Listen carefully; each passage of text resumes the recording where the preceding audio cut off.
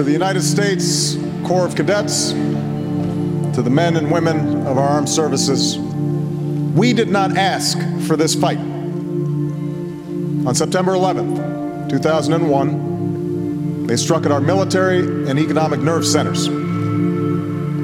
As we know, these men belonged to Al-Qaeda. Over the last several years, the Taliban has maintained common cause with Al-Qaeda. High-ranking Al-Qaeda and Taliban leaders have been killed, and we've stepped up the pressure on Al-Qaeda worldwide. We have been at war now for 8 years. This is no idle danger, no hypothetical threat. In the last few months alone, we have apprehended extremists within our borders who were sent here from the border region of Afghanistan and Pakistan to commit new acts of terror.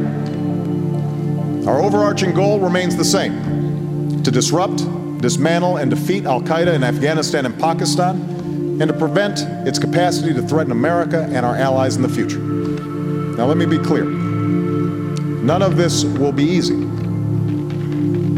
It will be an enduring test of our free society and our leadership in the world. The United States of America has underwritten global security for over 6 decades. And now we must summon all of our might and moral suasion to meet the challenges of a new age. It's easy to forget that when this war began, we were united, bound together by the fresh memory of a horrific attack. I refuse to accept the notion that we cannot summon that unity again. I believe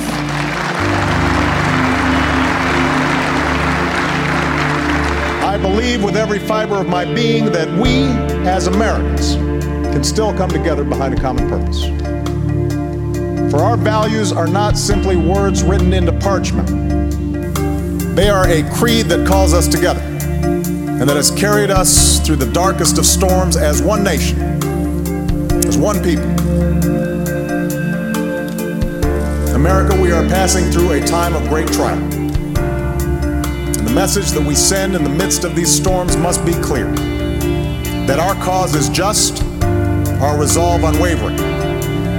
We will go forward with the confidence that right makes might, and with a commitment to forge an America that is safer, a world that is more secure, and a future that represents not the deepest of fears, but the highest of hopes. Thank you. God bless you, and God bless the United States of America.